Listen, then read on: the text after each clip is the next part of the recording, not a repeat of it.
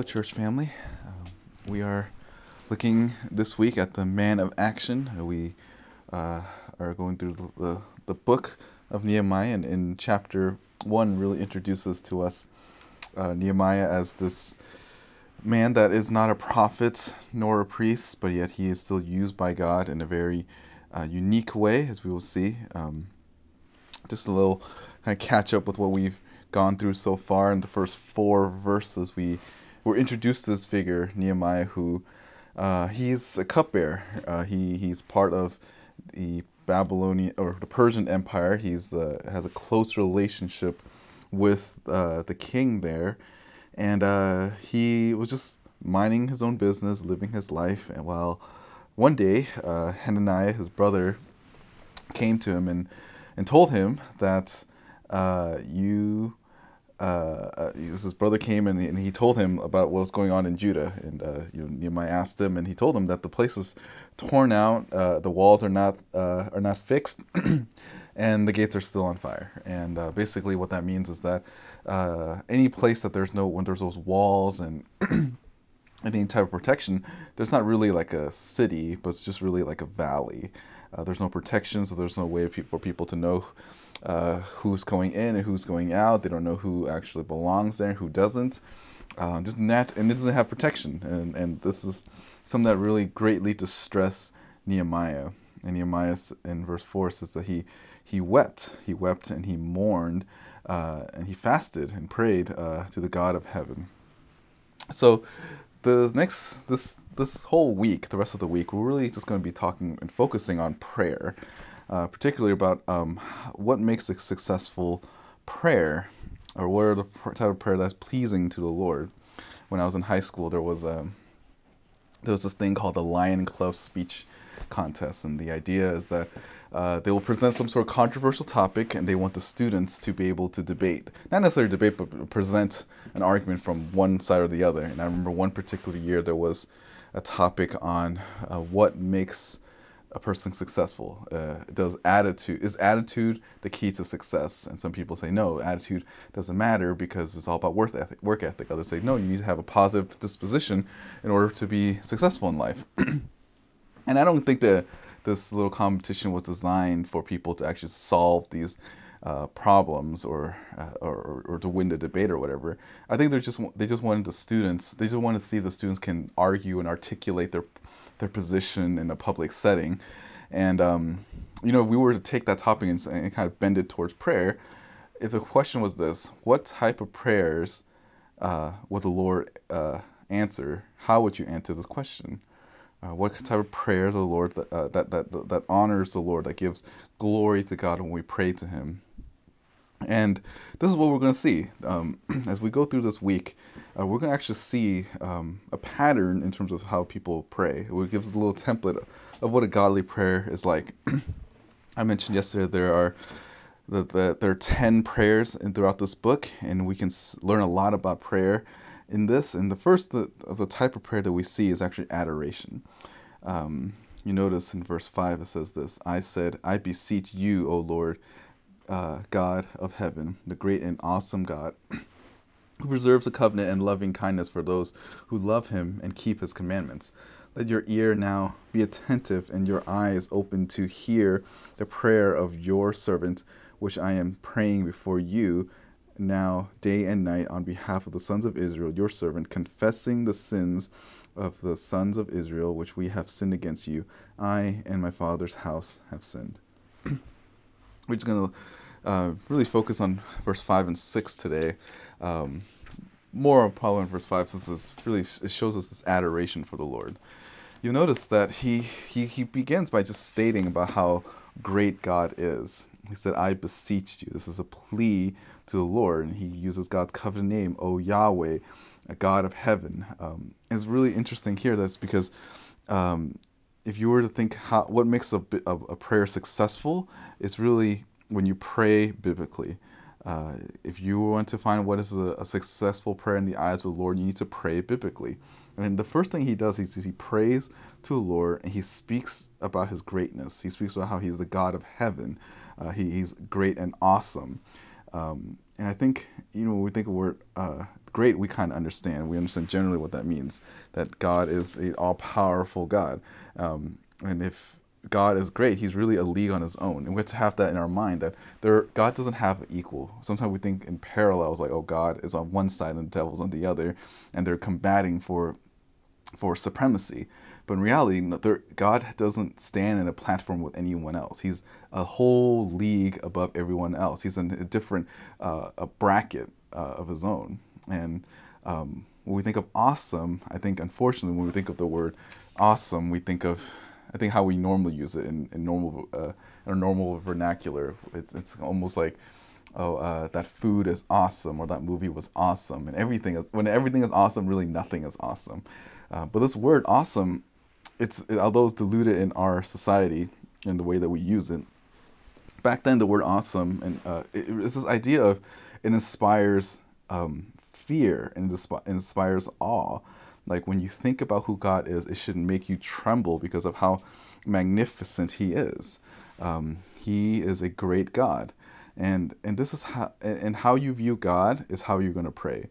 And if this is how you view God, even if the world, the world doesn't think this way, is this something that you think about? Do you see God as great and awesome?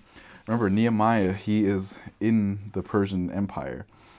Being in this empire means that there's all these other pagan gods that worship a multitude of different pagan worshippers worshiping all of these different gods. And he, although he's in a high position, is still just devoted wholeheartedly to Yahweh. And he described him as a great and awesome God. When he's thinking about how to go about fixing this problem with the walls here, the first thing he goes to is he makes a petition to the awesome God. He starts speaking about this God. In fact, if you look up at verse 2 or verse 1, it says that now it happened in the month of Chislev. That's around November, December time. And if you look at chapter 2, verse 1, it said in the month of Nisan. So he's been praying for God in this way for 4 months. Chapter 2 begins 4 months after this prayer. So this 4 months time, he has this pattern of prayer where he begins by speaking about how great God is. He speaks about how awesome he is, how awesome and great he is, and who preserves the covenants and loving kindness for those who love and keep his commandments. Nehemiah, again, was in a secular world, and even though he lives in a secular world, he's the one who keeps God's commandments. He knows that by following and obeying the Lord, that no matter what type of environment you're in, you will be blessed. This is kind of like when Joseph didn't sin against the Lord, and that's why he was able to flee from sexual sin, because he had this close relationship with the one true God that kept him away from sin. And I think Nehemiah is the same way as well.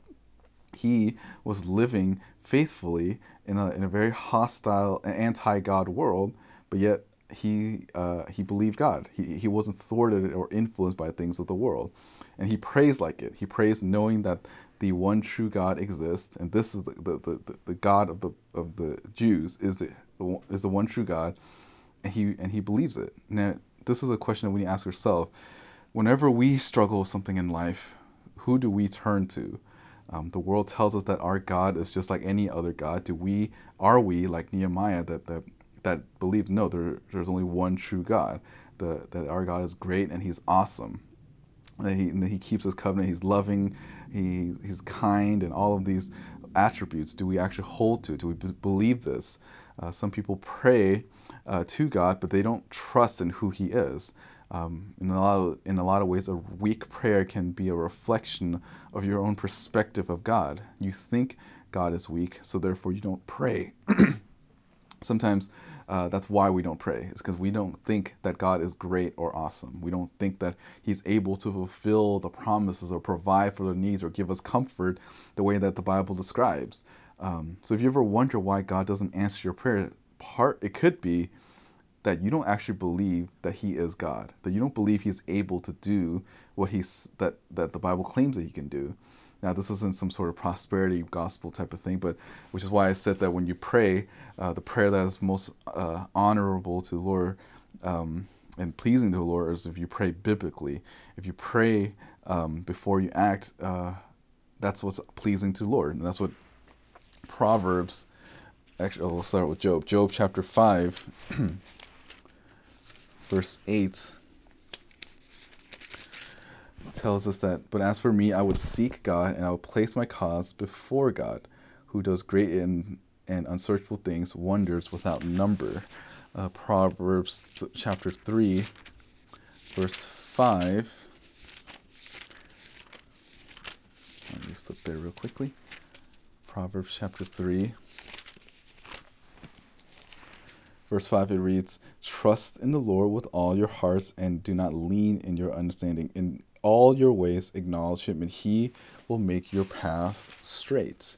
And then one more from the book of Proverbs, Proverbs 16, verse 3, it tells us that commit your work to the Lord and your plans will be established.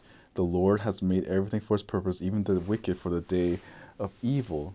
So there's a sense in which every time before we act, before we do anything, the first thing that we must do is to present it and give it to the Lord, bring our needs before him, because he's really the one that that can answer our prayers. He's the only one that can provide the means by which we can have our prayers answered.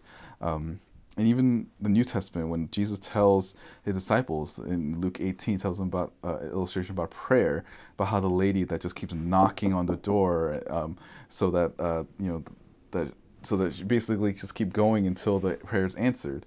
And look, as Christians, the more we pray, especially if our prayer is filled with adoration of the Lord, the more that we will begin to trust in his attributes. The more we know who he is, and the more we pray about those attributes, the more our faith will increase.